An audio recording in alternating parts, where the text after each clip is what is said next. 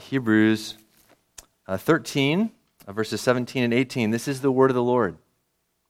Obey your leaders and submit to them, for they are keeping watch over your souls, as those who will have to give an account. Let them do this with joy and not with groaning, for that would be of no advantage to you. Pray for us, for we are sure that we have a clear conscience, desiring to act honorably in all things. This is the word of the Lord. Let's pray. Father, thank you for your word in this passage and the other two that we'll look at this morning. Lord, we pray again, Holy Spirit, please move in me. Give me courage, give me clarity, and I pray for their ears and their hearts that they would be good soil, that the seed sown of your word this time would bear good fruit in their lives and mine. And we love you, Lord, in the name of Christ. Amen. Amen. Well, let me just real quickly review this series. If you've been here, this is review. If you haven't, then this is catching up to speed. All right, so as we open up today nominations for elder and deacon, we thought it'd be helpful to talk about what's the job description of elders and deacons, and then what's the qualifications for them. So if you remember, we talked about elders. They're to shepherd the flock, and we used 4 words that we found helpful. They are to know the flock, and feed the flock, protect the flock, and lead the flock.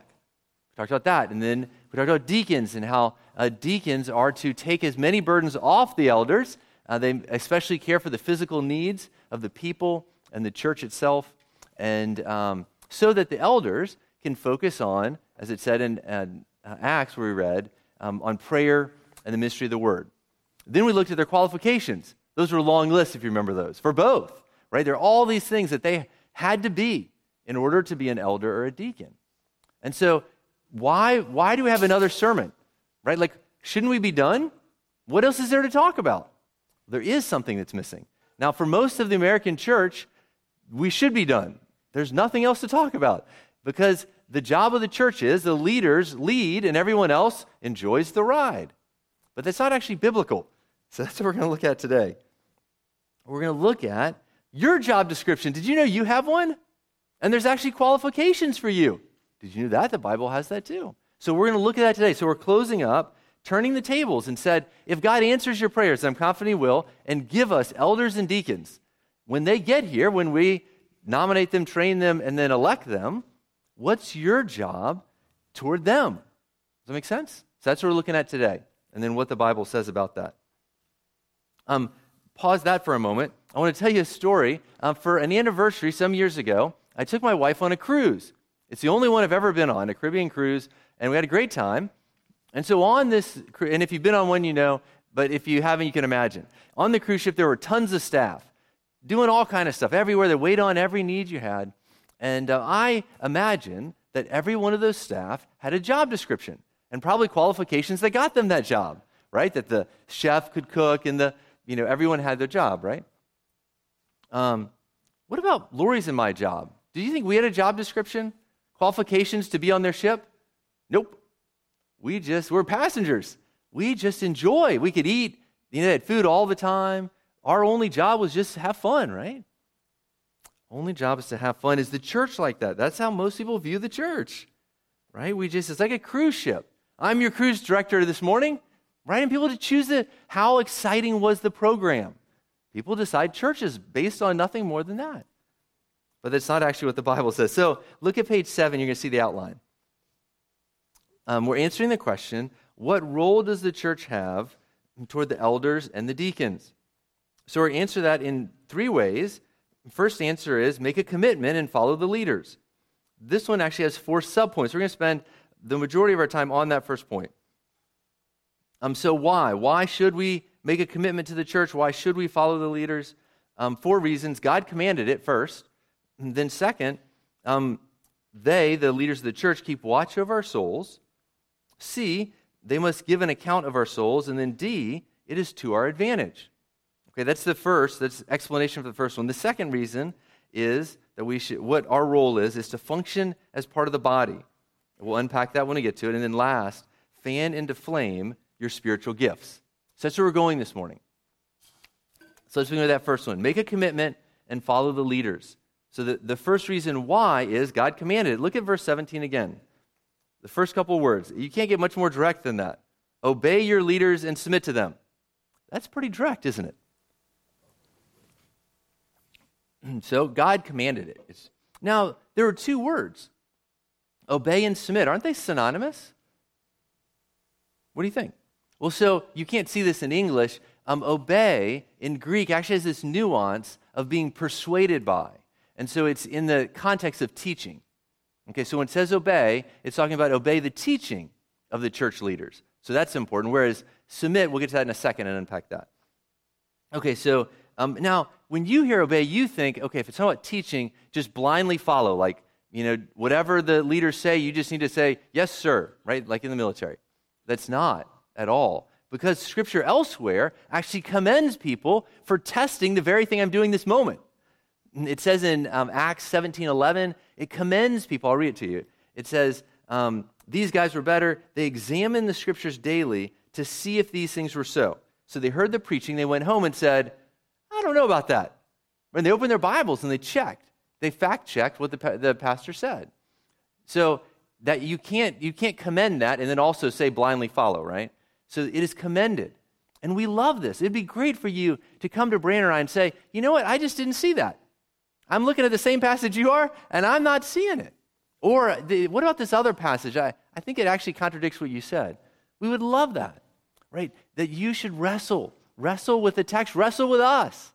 Because at the end of the day, I never want anyone to say, you know what, Nathan says, blah, blah, blah, or Brandon says. No, I want you to be convinced from Scripture. Convinced that you'd say, the Word of God says this. Now, I'm trying to explain it to you, and to the extent that I accurately do so, you are to obey that. So that's what that verse is saying. Does that make sense? Not just we're blindly following, you're obeying to the extent that I accurately and Brandon accurately teach the Bible. Okay, that's the first part.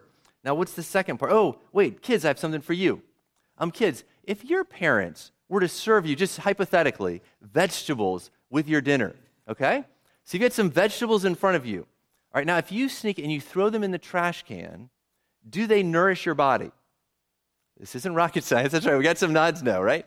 Okay, so yes, your parents have a role, right? They're the ones who are supposed to serve you the nutritious meals. What's your job? Right? You got to eat this stuff, right? The same is true here. There are many people in many churches that sit in front of vegetables and walk away and never eat them, right? Just by being here, you don't get transformed by osmosis, right? Just by being here and you know that you're hearing my voice, it doesn't actually do anything. Even the Bible, it has to be digested. Does that make sense, kids? You got to eat your vegetables, right? Your parents don't mind that plug. But yeah, in order to be nourished, we have to actually eat it. Same is true spiritually. Okay, so that's the first type, obey, but then submit. So submit has to do with yielding, right? You see the traffic signs, yield, let the other guy first. No, when you yield to some other authority, this is also not popular in America. We don't like submitting to anybody. This is what it says. It says, submit to yield to those that you're about to nominate. So just to warn you, the people that you nominate, you're saying that I want to, in the future, submit to them. I want them to be my leaders. That's what this is saying. It's humbling. It's humbling to ever have to submit to anyone. But we have the example of who? Jesus. Who did Jesus submit to? The Father, right? Was it because Jesus was so inferior? No, he wasn't inferior. This is what Jesus said in the Garden of Gethsemane. He said, Father, if you are willing, remove this cup from me. So about the cross. He says, please remove it from me. But nevertheless, not my will, but yours be done. You see how he's yielding? He's saying, this is what I want. I'm not really excited about bearing all the sins of all the world, or all the people, all your people, right? He's going to go to the cross and pay all this huge price. He says, I'd rather not do that. But he says, it's not my will, but the Father's will. We are to yield. Okay, so that's the first subpoint. God said so. Why should you do it? Because God said so. Now, for some of you, that's a hard pill to swallow. So thankfully, it doesn't stop there. If you look at verse 17, it says Hebrews 13:17, it goes on. And so that brings us to our next little subpoint. Why should you? Because they keep watch over your souls. Keep watch. You see that in verse 17, hopefully. We've talked a lot about shepherd and sheep a real common Bible picture. And this here is of a picture of shepherds keeping watch over their sheep. They often would do it at night. They often would lose sleep to make sure the wolves didn't come in the night. Right? And so this is the picture. And elders, when you elect these elders, one day they will lose sleep over you. Right? They will care about the spiritual well-being of the flock. And so that's part of it, is to keep watch, is to lose sleep, to care about someone. Now, kids, could you imagine like one sheep saying to another, okay, so there's all these sheep, and they watch one walking toward a cliff, and they say, hey, don't do that. Listen to the shepherd. He's here to care for us, right? So listen to him, or you're going to walk off a cliff, okay? So that's what this is saying. This verse says, they are keeping watch over your souls, so listen to them so you don't get yourself hurt. Just like a sheep could say to another if they could talk. Don't get yourself in trouble. Okay, so that's how God set it up. He's the chief shepherd. He set up under shepherds. The elders and deacons, once they're here, are here to help you. They're laboring to keep spiritual watch over your souls. Do you know sheep can't watch out for their own safety? Sheep can't watch. Can you? Can you look out for your own spiritual well-being sufficiently? I think if we're honest, we overestimate our ability to do so. I can probably take pretty good care of myself, particularly the adults in the room. At least you children, you are aware that you can't do everything for yourself. But we have this false notion that we can take care of ourselves. Because I pay my own bills. I'm no longer dependent on my taxes. I have other dependents. I'm not the dependent anymore, right? Is it that, can we do that spiritually? God would say, no. That's why he set this up. He set up shepherds. You would have no need for this if you could take care of yourself. God set this up because we need shepherds. We have to come to terms with that. We should want people to watch out for ourselves. We have enemies. Do you have enemies? You do. You have one inside of yourself. It's called your flesh. And you have enemies outside, Satan and the world. I mean, do you ever feel pressed upon by the world? Lied to by the world? We need shepherds to look out for us. Sheep can't look out for themselves. Neither can we. Okay, so the next subpoint, there's another piece. Look at 17. They give an account for your soul. Look at 17. It says, keeping watch over your souls as those who will have to give an account. What incentive do you have? Is because someone has to give an account for you. Okay, so kids, I have another job for you. All right, I'm a chief shepherd, and I've got thousands of sheep. And I would like to give you 100 sheep to take care of. Are you ready for this job? Okay? I'm going to give you 100 sheep. Every one of you gets 100 sheep, okay? You have to take care of them, okay? You take them away. A month later, you come back. And so I'm counting your sheep. 83, 84, 85. I gave you 100. 85. Where's the rest, I say? Oh, I don't know. These are most of them. I saw some wolves, and there was a cliff. But hey, here's 85 of them. Am I going to be happy with you? Nod your head. That's correct. No, I'm not going to be happy with you. You lost some of my sheep. I gave you 100. How many am I expecting for you to bring back? You can say it. There you go. 100. You must give an account for every. Okay, if we have any teachers in the room. Have you ever taken kids on a field trip? And parents, you probably have let your kids go on field trips. It's a glorious thing, isn't it, taking kids on a field trip? And so say you went to the zoo, all right? And so you took all the kids to the zoo, you get home, and the parents, excuse me, where's Johnny? I think I saw him by like the boa constrictor exhibit. I don't know. Here's most of the kids. How is that going to go? A teacher must give an account for every single child. By golly, you signed that permission slip. You were expecting to get your kid back. You must give it. The same is true with the church. Every single soul. Elders and deacons must give an account for every soul entrusted to them. Just like teachers, just like you little delegated sheep herders, you shepherds, you must bring back all 100. And I would expect that if you lose one, you would leave the 99, go after the one, get him and bring him back, because I want all 100 back, please. You must give an account. This is what this verse says, is it not? This is a reason that you should want elders and deacons. What is your job? Your job is to obey their teaching and to follow them so you don't walk off the cliff or go hang out with boa constrictors, right? You want someone to have to give an account for you. That is a blessing.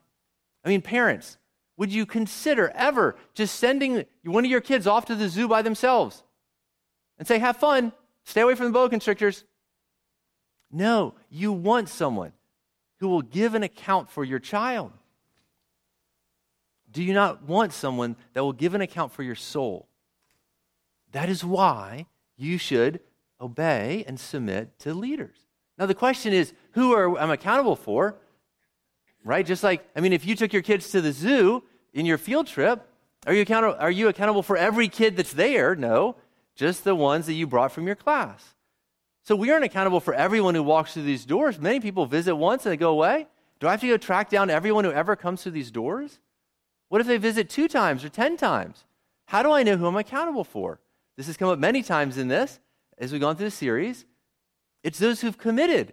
It's the parents who sign the permission form. There's a binding agreement to say, oh, you have said, you've bound yourself to this church. I now have to give an account for you. It works in every other situation. With sheep that I delegated to you, it works with teachers, with the permission slips. It also works with the church.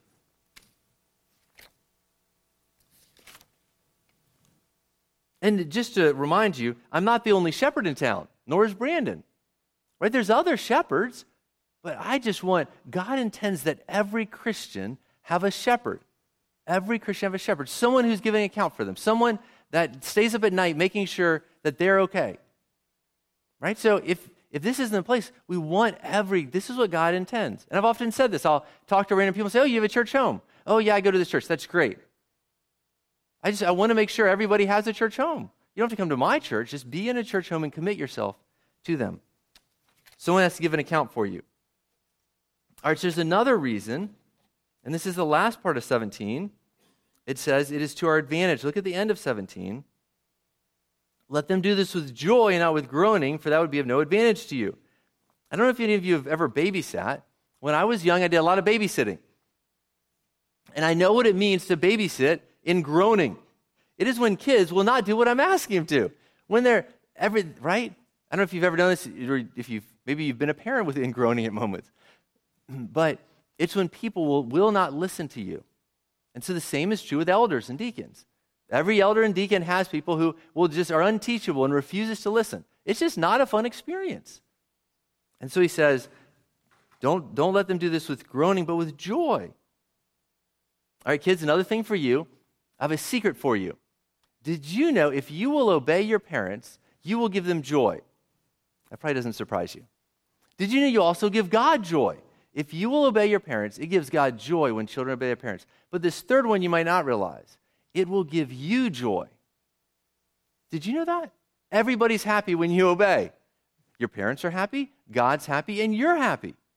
Now, maybe not in that very moment because you want to do what you want to do, but long term, it brings joy. The same is true in a church. Isn't that what this is saying? It will be of no advantage to you. It's a benefit to everyone when we obey the teaching and when we yield ourselves, when we submit. Okay, so there you go. There's 4 reasons. You see it in that one verse, packed in there. Why should we submit and obey the teaching of our elders and deacons? 4 reasons God commanded it. They watch over our souls. They have to give an account, and then it would be of no advantage to you. Okay, can I stop now? Is that everything? Is that all that is to be part of a church? To just obey, just listen?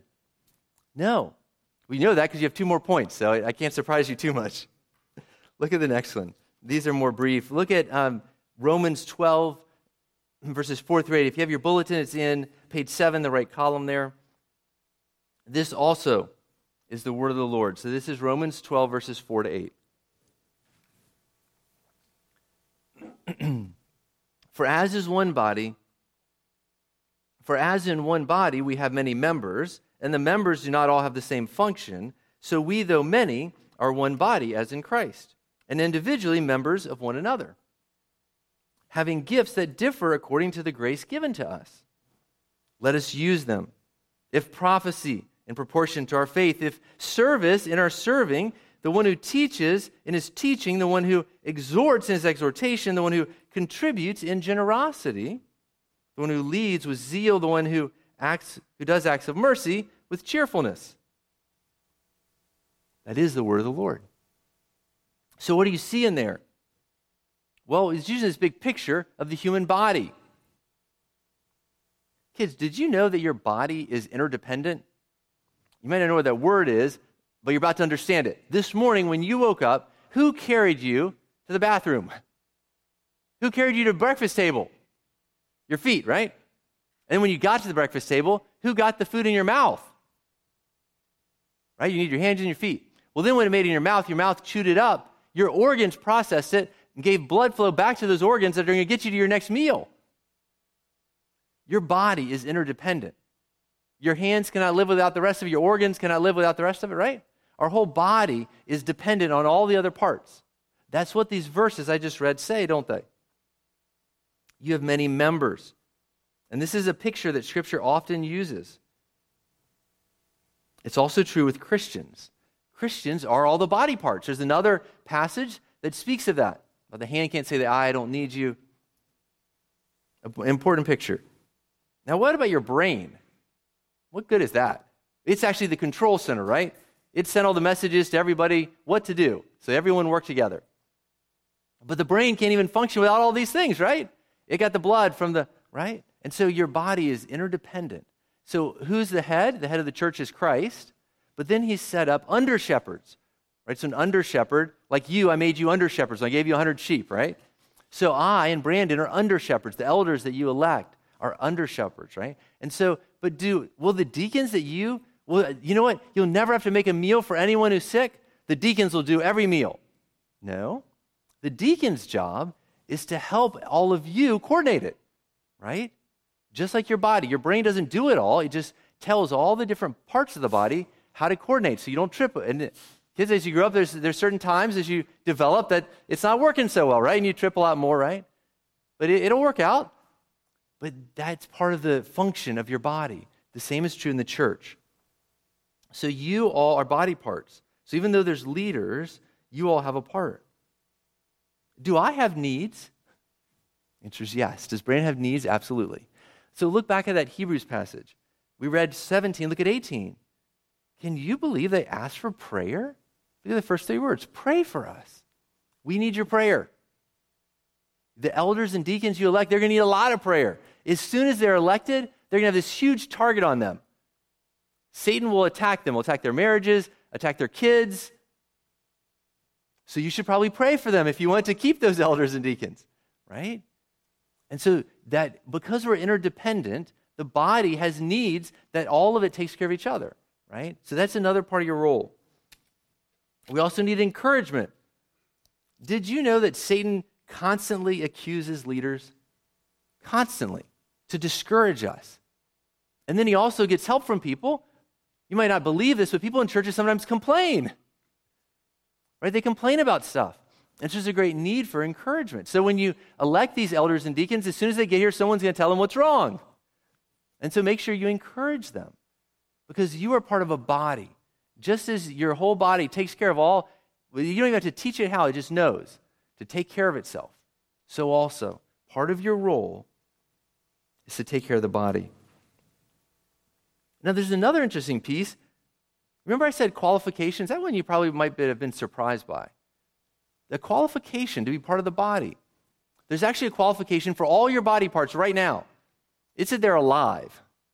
Do you know dead body parts, your body rejects? It has to be alive. If it's not alive, your body rejects it. So what does that look like spiritually? Well, you remember the list for elders and deacons, long list. How long is the list to join our church? For us and most evangelical churches, it's very short. There's one big thing. You have to be alive. No dead people can join churches. That's the rule. No dead people can join, spiritually speaking, that is. You have to be alive. You have to. How do you become alive? This is how you become alive. This is also known as the gospel. You must trust in Christ. You must trust him. First, you have to admit that you're a sinner. that you don't have it all together. Some people think, hey, I'll get it all together and then I'll come to church. No, you come to church and your first step is to acknowledge, I don't have it all together. I'm a very broken person. And then you turn to Christ and say, you remember how on the cross he died? Let me read you a verse. This is Colossians 2. And you who were dead in your trespasses. Yes, he just said that we were all dead in our sins.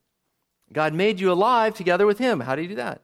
Forgiving all of our trespasses, our sins, by canceling the record of debt. Many of you have had credit card debt. I would love if that could be canceled. I have to actually pay the bill. I did yesterday. But I can't pay this bill. My debt of sin is billions of dollars. It is death. Scripture says it's death. I can never pay it. He canceled the record of debt that stood against with its legal demands. This he set aside by nailing it to the cross. Through his own hands he did. Right? So on the cross, he was dying, bearing my sin. Because I get impatient at times. I have bad attitudes at times. Don't you? Those things you cannot pay for. Scripture says the punishment for that is death, is the death penalty. You must take it to Jesus, and he will pay for it, and then you will become alive. And then you be part of the body. Make sense? That is the one requirement. You don't have to agree with our theology. You don't have to agree with our view on baptism. You don't have to agree with us so much of anything except the gospel. You have to believe that Jesus rose again, that he's your Savior. And you have to acknowledge, I am a sinner, and I want Jesus to pay my tab. That's the requirement. So don't misunderstand as we talk about membership and being part of the church. You don't have to agree with what we see, all our theology. You have to be alive. And then the other piece is to say, I will be a part and submit and obey, right? Just like you do when you do a parent permission slip. That my kid is under your care. So also with membership. Okay, so that's really important, the qualification. Okay, if you notice in that, look at that passage in Romans 12. At the end of it, it listed all these spiritual gifts. And that brings up our last point, is this. You need to fan those things into flames. Very briefly, see Ephesians 4. Let me read that very quickly and make a few quick comments. It says, and he gave apostles and prophets, evangelists and shepherds and teachers. To do what? To equip the saints for the works of ministry, for the building up of the body of Christ, until we all attain to the unity of faith, the knowledge of the Son of God. But what's the purpose of that? To mature manhood, to the measure of the stature of the fullness of Christ, so that we may no longer be children. Parents, you hope your children don't stay children. You hope they grow up, tossed to and fro by waves, carried about by every wind of doctrine, by human cunning, by craftiness and deceitful schemes. Rather, speaking the truth in love, we are to grow up in every way into him who is the head, into Christ, from whom the whole body joined together by every joint. There's this body picture again, with which it is equipped. When each part is working properly, makes the body grow so it builds itself up in love. Why is he giving you church leaders? To build you up, to equip you. To spiritual maturity. He wants you to be mature. And so God has gifted you, and you have to fan this into flames. I didn't make up that term. It comes from 2 Timothy 1:6. For this reason, I remind you, Paul to Timothy, fan into flame the gift of God. Okay, so big picture back, you're going to get elders and deacons. You want to be part of the body. You want to make sure you're alive, right? And you want to function as a body, and we depend on each other. But then God has gifted you, and he intends that you use those gifts and fan them into flames.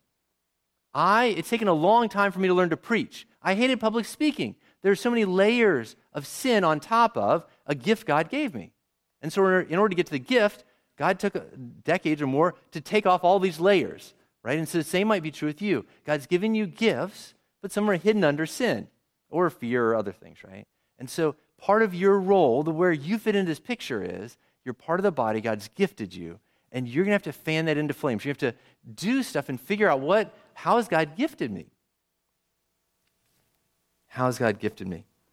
As we close, I want to use this illustration. What is the role of a military commander? What does a military commander do? Let's make this multiple choice. I always love those in school. You have two options. A is he actually leads the troops into battle. Option B is He goes and fights the battle, and all the soldiers celebrate. Okay, which one is it? What do military commanders do? Obviously, A, they actually lead the troops into battle. That is what your church leaders are to do. That's why there's such long list of qualifications. Because they're to live exemplary lives and leading all of you so you can imitate them into fulfilling the Great Commission. Christian, are you not personally commissioned by Jesus to fulfill the Great Commission? You are. And so their job is to help all of us do that. They are military commanders to lead. I've never been on a battleship, but I have a guess that it's very different than that cruise ship that I went to the Caribbean on. Everyone on a battleship, I imagine, has a job description, right? So is this church and any church more like a cruise ship or a battleship? Obviously a battleship. We are at war, and God intends that we get to it, right? This is important to understand. So as we've closed up this series, I just want you to think about this. So as you nominate men, even as you begin today, I want you to begin to prepare yourself to set sail. Not on a cruise, but to follow their leadership, to continue to do what many of you are doing. Many of you are already doing this. You are using your gifts. It's been exciting to see many of you who've done things you've never done before. And it's glorious. And we all celebrate. This is what God has called all of you to do. So brothers and sisters, this is your role as a church. Commit to join a church, some church. Be a part of it. Commit to it. Follow your leaders. Follow their teaching. Function as part of an interdependent body. And fan into flames your spiritual gifts. Why don't we pray that God helps us now that you know your calling? Let's pray. Father, you've given us all tall orders. Lord, that we are an interdependent body. Lord, that we are to follow. That we are to fan into flames the gifts you've put into all of us. Lord, I pray that you would continue to surface more and more beautiful gifts. It's been such a joy this past year and a half to see people do things they've never done and to see them excel at them. Lord, it's really exciting. I pray that more and more would experience that. We pray in the name of Christ. Amen.